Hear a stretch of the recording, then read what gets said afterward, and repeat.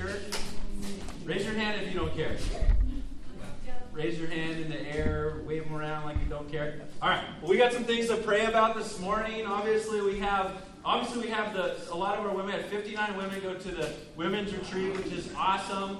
But there's so many people praying for them. I want to take the opportunity to pray for that one dad that's out there. We don't know who it is, but he's duct taped to the wall right now because his kids have taken over the house.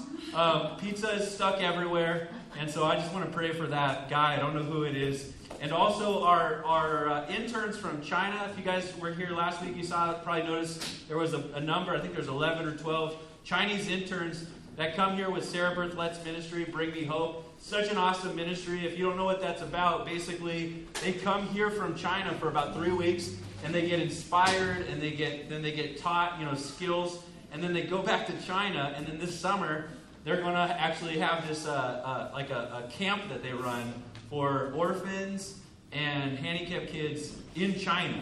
Isn't that cool? I don't know how God put that on Sarah's heart, but that's just the most random thing at this little church in Lomita that we're like the host of this thing. So I want to pray for both those things, and then we'll get into the Word. Dear Heavenly Father, we just thank you for our women, both those who are at the retreat coming home, and for those who didn't go this year. I just thank you for them. What a gift of our women at this church and in this community. And we just thank you for them. I pray that you would just pour your love into them. I pray for those who need an extra measure of encouragement in this season, that you would encourage them. I pray for those who feel stuck in for whatever reason, God, because it happens to all of us. I pray that you would make yourself known to them in just a real and close and intimate way. And that you would let them know that as they feel like they're in the fire, the refiner's fire, that you're in there with them. I pray that you would do that great work, but I pray that you would not allow them to feel alone. And thank you for bringing the students from China. Pray that you would help us all to embrace that. I just thank you for Sarah Bertholet. I pray that you would just bless her right now as she's pouring out all of her gifts, all of her talents to really pioneer this amazing ministry. We just pray for all that you're doing, for our time in your word this morning. In Jesus' name, amen. I got choked up. You say Jesus. Or maybe I just need to swallow more. Well, let's open our Bibles to John chapter 3, and we'll dig right in. Last week, we looked at this really unique story where Jesus has this conversation with this guy Nicodemus, and it's a super cool conversation. One of the things that you would think, like the proverbial kind of way that some people look at Christianity, is they look at it like it's this crutch, right? And this crutch for people who really need it. But for those who don't, some people are like, well, I have 2 legs, so good for you that you have a crutch if you need it, but I got 2 good legs, I don't need a crutch.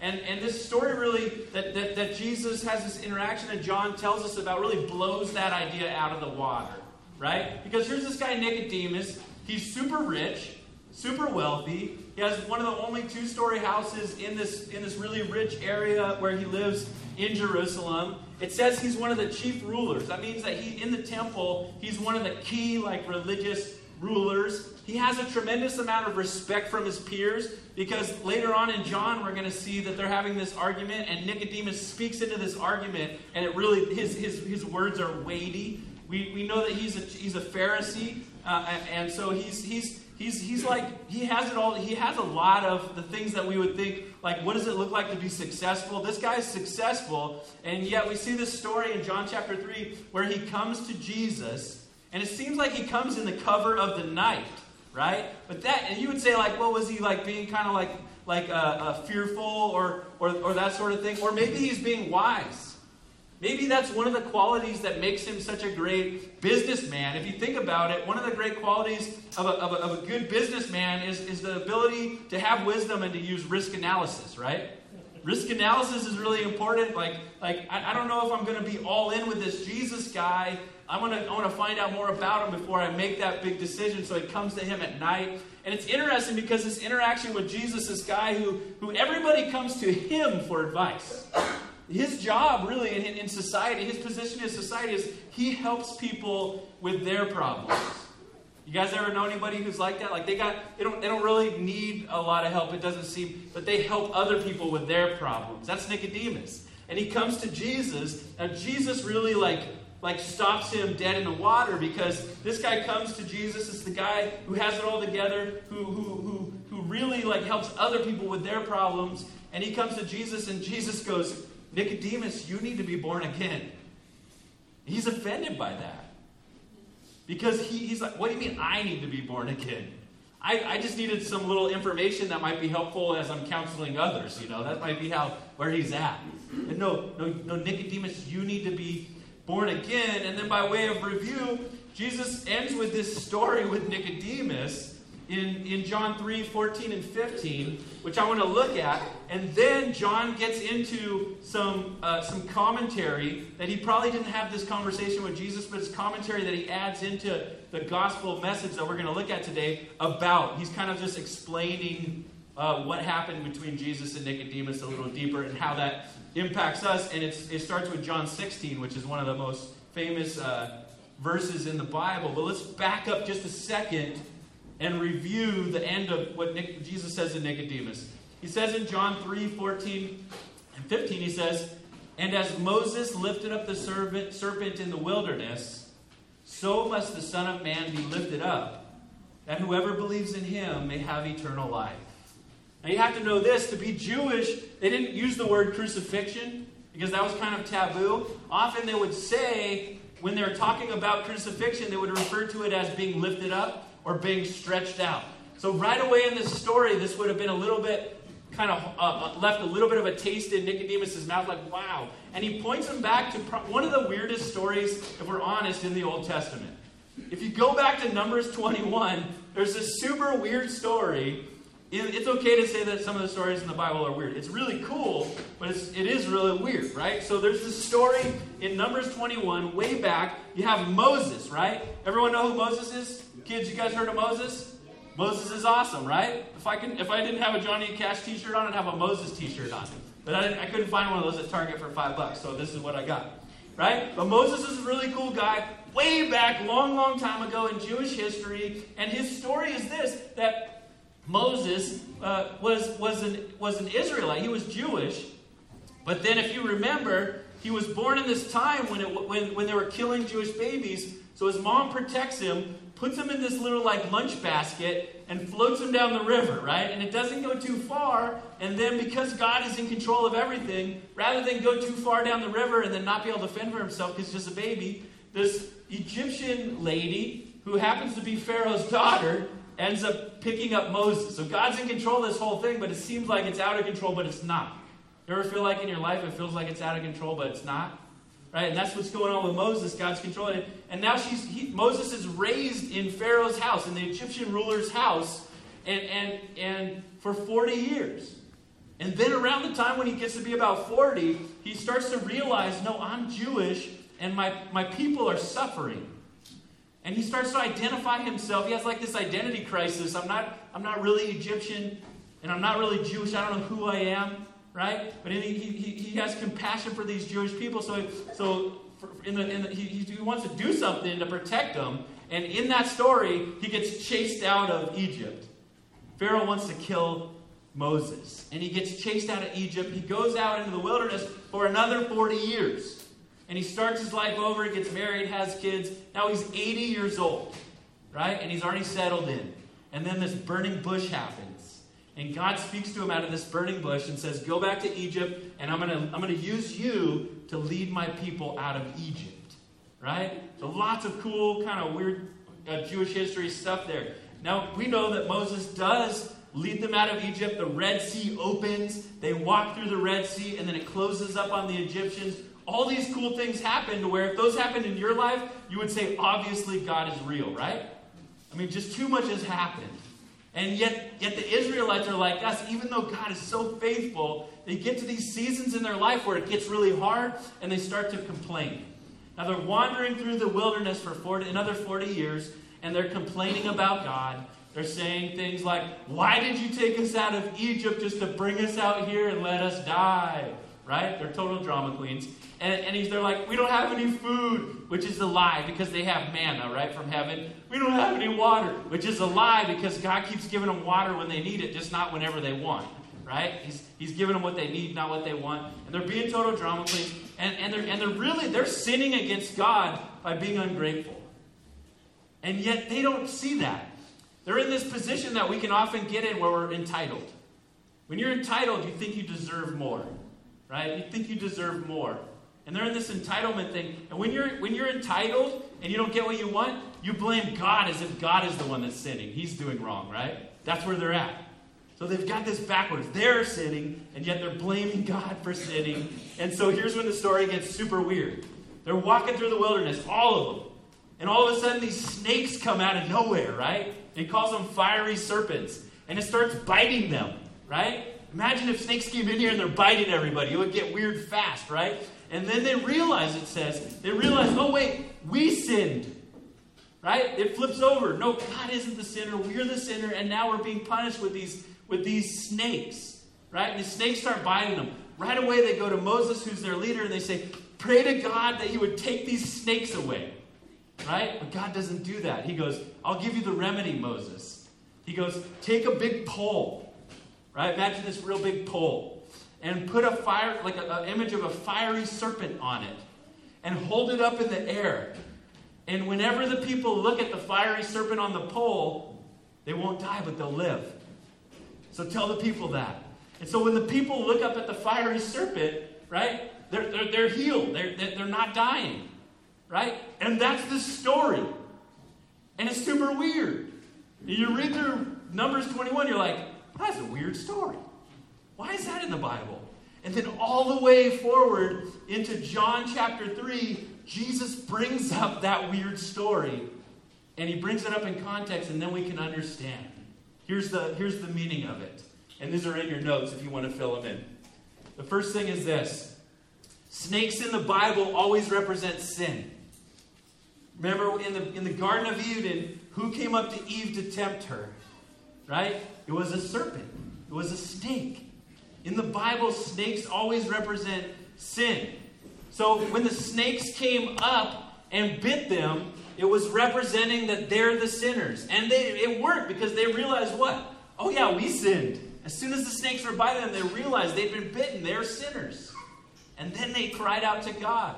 Now snakes always represent sin, but the analogy that Jesus wants you to realize is this. Do you realize you've been bitten? See, for the Israelites, they were already in a place where the biggest problem was their sin. But they didn't realize that. It wasn't until they realized they'd been bitten, because they actually had been bitten, that they realized they'd been sinners. And so, do you realize you've been bitten?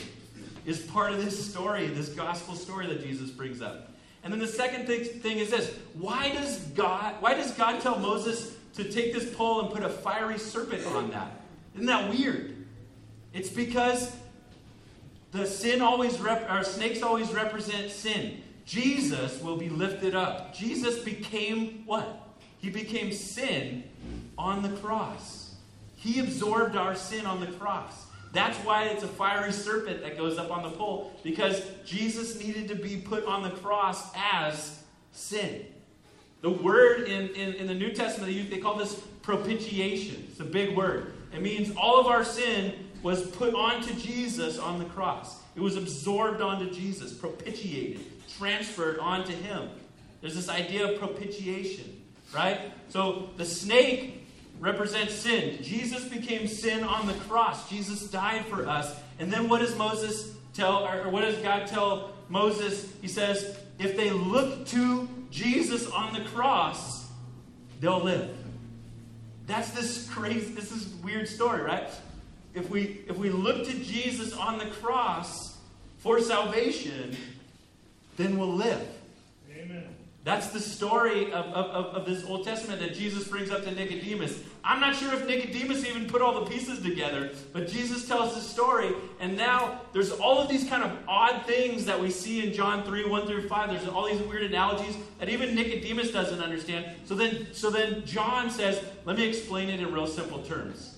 Aren't you glad that John takes the time to explain. Sometimes things are weird in the Bible, and it's nice when somebody just explains them simply, right? So let's get a little more simple in this. If we look to Jesus as our Lord and Savior, we'll be saved. That's what he was supposed to understand. And now we'll get into today's text, which is John 3:16 through 18 we'll start. Okay? In John 3:16, we probably all have this memorized. It's this. For God so loved the world that he gave his only Son, that whoever believes in him should not perish, but have eternal life. For God did not send his Son into the world to condemn the world, but in order that the world might be saved through him, through Jesus. Whoever believes in him is not condemned, right? Whoever looks at Jesus lifted up is not condemned. That's the idea. Whoever believes in him is not condemned. But whoever does not believe is condemned already, because he has not believed in the name of the only Son of God. Right? So there's a lot in there, right? But we have to see this to start to pick apart this verse. The thing that we need to see is the key theme in this section is God's love. God's love is the hero of this section. We see peace, we see condemnation, we see God, we see the world. What is that? But the key theme is God's love. When in Greek, when he says God so, that word so is just two letters, right? But that word God so loved the world, it means what I'm about to tell you is the motivation for Jesus' action.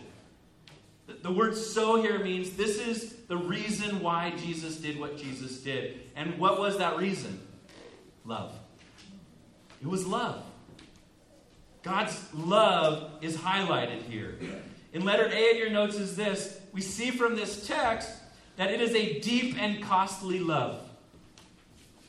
It is a deep and costly love, God's love. God so loved the world that he sent his only Son.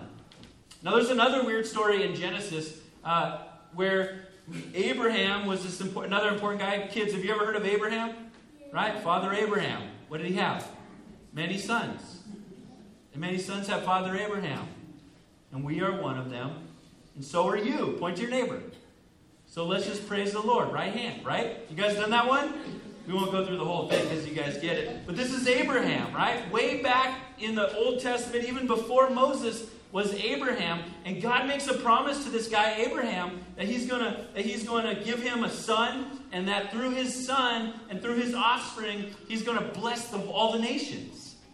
And Jesus ends up being the fulfillment of that. But in order for Abraham for this promise to come true, Abraham knows that he's going to need to have a son. Now he's real old. He's like 85 when God makes this promise. And then all this time goes by. 15 years goes by. Now he's 100 years old. And it's like the biological clock is more than just ticking, right? It needs new batteries, right? It needs a miracle. And this miracle happens, and he has a baby.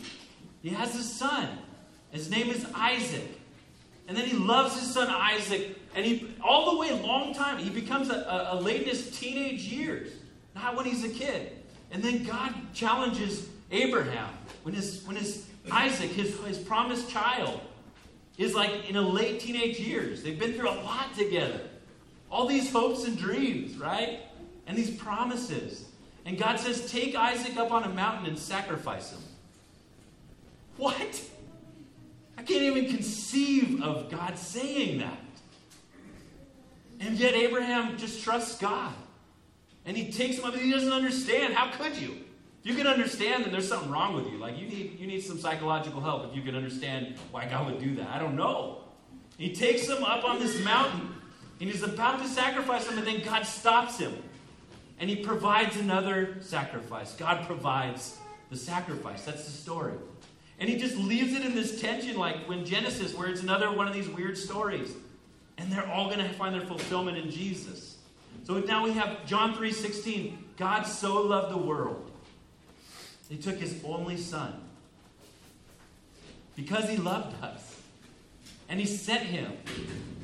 And he didn't stop his hand from them, right? He didn't stop his own hand. He offered his Son as that sacrifice. What deep and costly love is that? That's what John wants us to sit in for a second. John 3:16 is more than just, a sign that someone's going to hold up at the Super Bowl today. It's this amazing description of God's immense, costly love for us. So there's this deep, costly love. In 1 John, which is another letter that John wrote, in 1 John 4:10, it says this: "In this is love, not that we have loved God, but that He loved us and sent His Son to be the propitiation for our sins." Do you see that connection?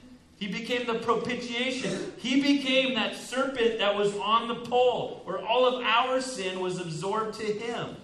He became that because He loved us. It's an amazing, deep, costly love. But it gets even deeper. How many of you guys have ever loved somebody? Right? It's easy to love certain people, right? It's very hard to love other types of people, right? I mean, if you haven't experienced that, you probably have been like on an island with no people. Some people are hard to love. Can we just be on the same page there? Some people are hard to love. It's okay. It's like a support group, right? Some people are hard to love. I get it. This type of love that God has, this deep and costly love, is a love for rebels. Rebellious people. And not like rebels like some girls like rebellious guys, like they like the bad boys. It's not that type of love. People, it's talking about God loves people who are rebellious against Him. God loves people who hate Him. God loves people who reject Him. God loves the world. Now, in Greek, the word world is cosmos. You guys have heard cosmos, right? We spell it with a C. Greek people spell it with a K.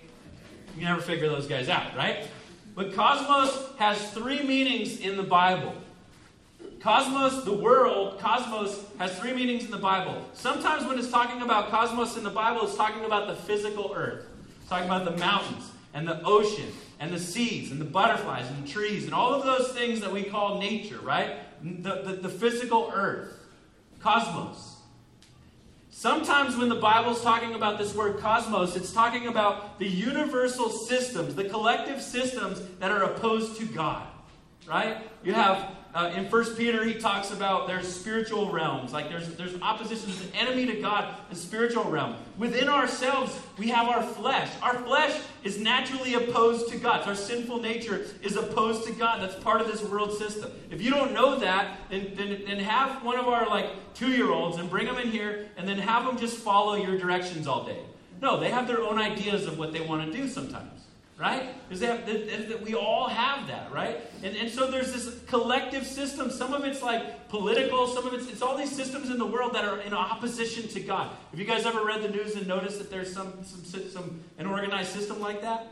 Right? It's called the world. That's when the Bible says, do not love the world and the things in this world, right? It says that sometimes. And that's weird because God so loved the world, but then He says us not to?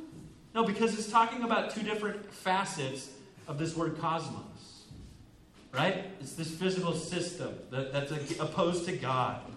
And there's one more. Sometimes when the Bible uses the word cosmos, it means collectively all the people who are created in God's image. It means all of the people who are created in God's image. That's why in Proverbs 14 it says that if you neglect the poor, or if you're mean to the poor, or if you look down on the poor, God is offended by that. The maker of those people are offended by the way that you treat other people. Why? Because they're created in His image and He cares about them. That's the idea of this cosmos. It's all of the people. Now here's the crazy thing.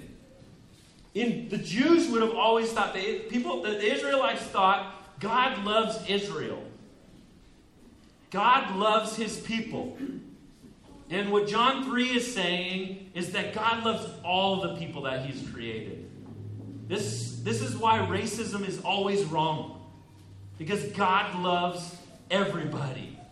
This is why bashing somebody for whatever reason, hating somebody for whatever reason, is always wrong. Why? Because God created everyone in his image. They just naturally deserve our dignity and our love. That's the idea of this world. God loves the world.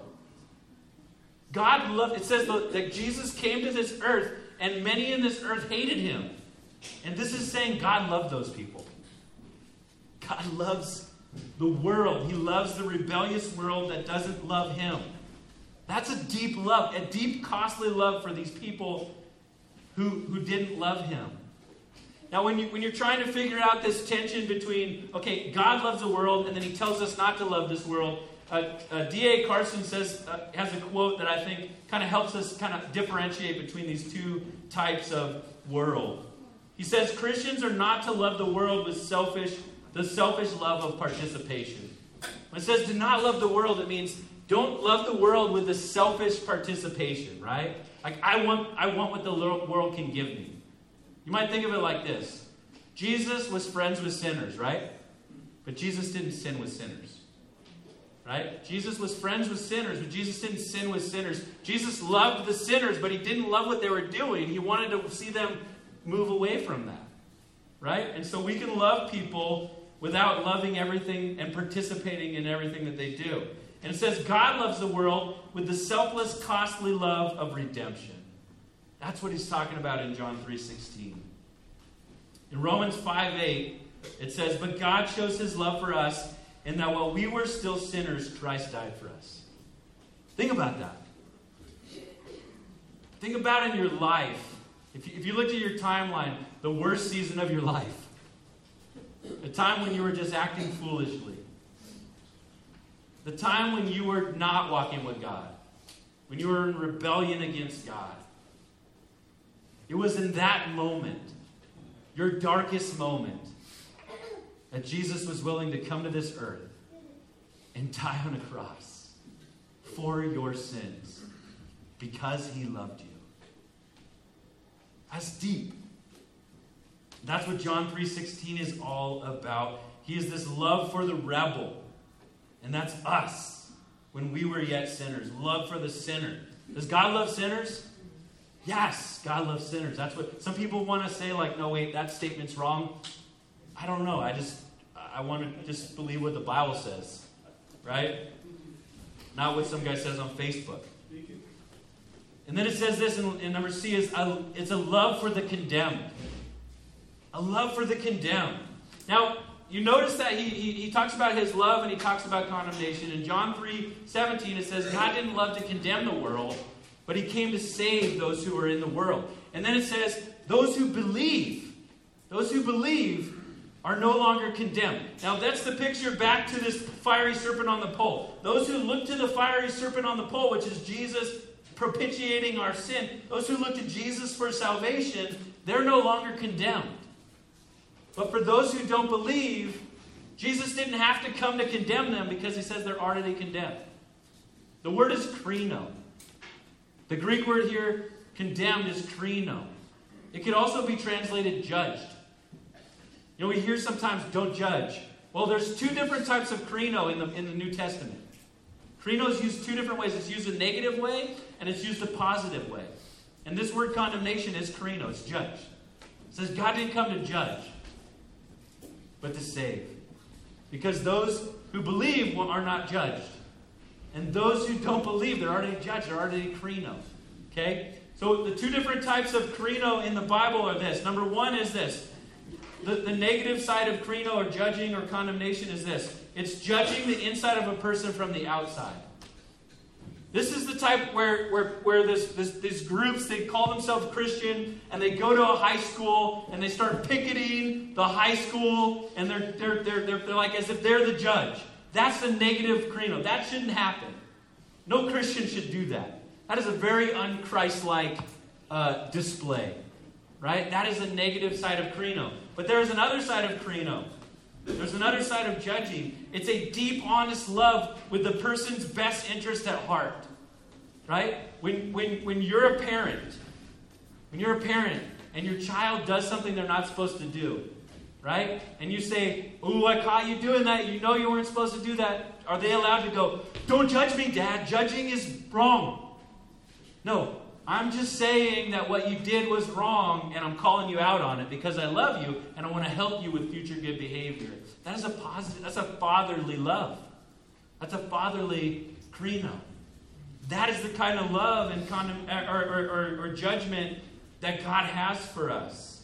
And in the context of John chapter 3, this krino, this condemned, it means they're already judged and found guilty. If you look at this text in John 3:16, it's very court-like language. It's like you're in a court. He says you're condemned, you're judged. Later he's going to say, here's the judgment, here's the verdict. Right? Is that court-like language? Here's the verdict. This is the idea. God knows everything about you. And you're already guilty. You're found guilty. See, some people have this view of God that maybe if I turn things around in my life and for the rest of my life I do more good things than bad things, then I can turn things around. What God is saying here is that is not going to happen. That's not the answer to your issue. The answer to being bitten by the snake is not to get snake ointment. It's not even to get what they asked. They said, take away the snakes. It won't work.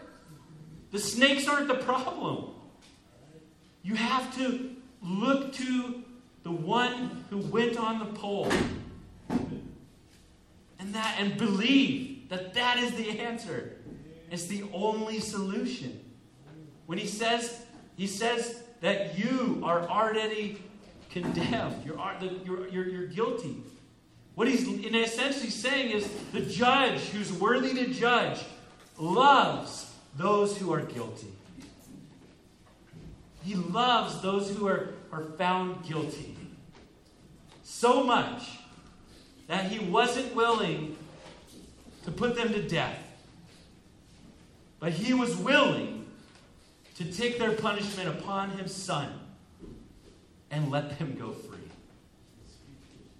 That is the amazing story that we find in John chapter 3. That's his love for the condemned.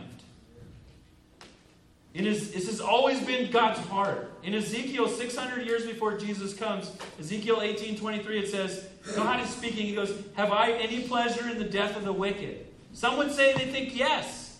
God's saying no. I don't take pleasure in the death of the wicked, declares the Lord God. And not rather that he should turn from his way and live. That's God's heart, that we would turn from our way and live. So here's our thought. Here's the application. God loves those who hate him. God loves the people that we know who don't love God. Anyone know anybody like that? Who don't love God. They're gone. They're far off. They're in the distant. God loves them. And he gave us, his followers, the mission of telling them that God loves them. That's what we're good newsers, right? That's good news. Our job, we're good newsers.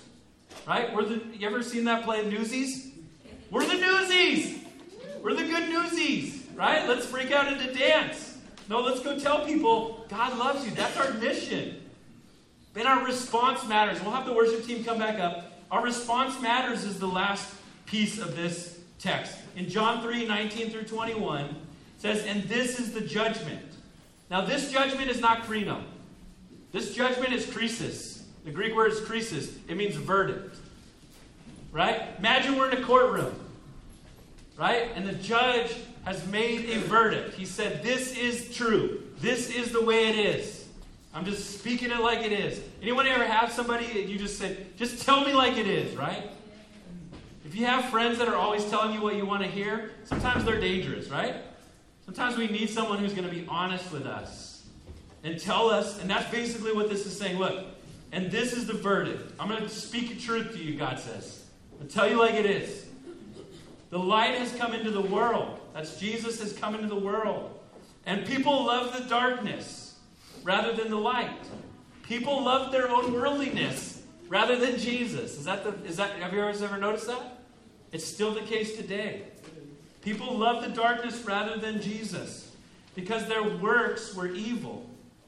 For everyone who does wicked things hates the light and does not come to the light, lest his works should be exposed. But whoever does what is true comes to the light, so that it may be clearly seen that his works have been carried out in God. Now let's pick this apart and give it some application. The first thing we see here is a question. We're supposed to look at this and go, why do some people reject God's love? You ever notice that? I mean, when you're on the side of being a Christian and you have this good news, you would think you're going to go tell people and they're going to be like, yeah, thank you for telling me. But that's not always the reaction people have, right? Or maybe you do. If you do, then I want to read your book. Because that's not always the reaction I get. Sometimes you tell people about God's love and they reject it. Why? Why do people reject God's love when all he's trying to do is love you? And they reject him. They hate him for it. Why? And they hate the messenger. Right? You're like, don't shoot the messenger. They do. They literally hate the messenger. God said it would be like that. He says, you're going to have trouble in this world. They hated me. They're going to hate you. Why? Why is that true? John tells us. He says, trusting in your own works won't work. We want to be able to handle it ourselves. But trusting in your own works won't work. And when you tell people that, when you say, you trusting in your own works, it's not going to work, they're offended by that. You don't know me. Why are you judging me? I'm not. The verdict is already out. I'm just letting you know what the judge said. Right? The judge is already, the verdict is already out. I'm not judging you. I'm telling you what the judge said. I'm telling you what the verdict is. That's the difference. Some of us, we do judge people, and that's wrong. But when you're just giving people good news and letting them know the way that it is, with the final judge who does have the authority to say that, right? But people want to trust in their own works. Listen, if I was out in the wilderness and all these snakes came out, and one of them bit me, I would be screaming like a girl. You'd probably invite me to the women's retreat, not going to lie to you. I would be screaming like a girl, I would be looking, I'm a paramedic, so I would be looking for a remedy, right? I wouldn't be going to Moses, right? Who's Moses, right? Does he have his MD? No, right? I wouldn't be looking to Moses. My first inclination probably wouldn't have been prayer. I prayed so many times and I didn't get what I wanted. I'll do that later. This is an emergency. Right? Is this not the human reaction, right? And the last thing I would do, if you told me, take your eyes off the ground and look at some pole, the last thing I would do is take my eyes off of the snakes that might bite me again. The last thing I would do is take my eyes off of the enemy and look somewhere else. And that's what he's telling you to do. He's saying, take your eyes off your circumstances, take your eyes off of trying to fix yourself, and trust God that God's already done everything that needs to be done. Look to Jesus and live. It's a wild story. It's a crazy story. It's a true story. It's our story. And lastly, trust in the work of Jesus on the cross. God loves you. He made a way. And there's only one way. And it's take your eyes off of everything and trust this Jesus who came from heaven to earth, was put on a pole, was put on a cross, was lifted up. And look to that, what Jesus did. That is the way to be reconciled to God and find life. Let's worship.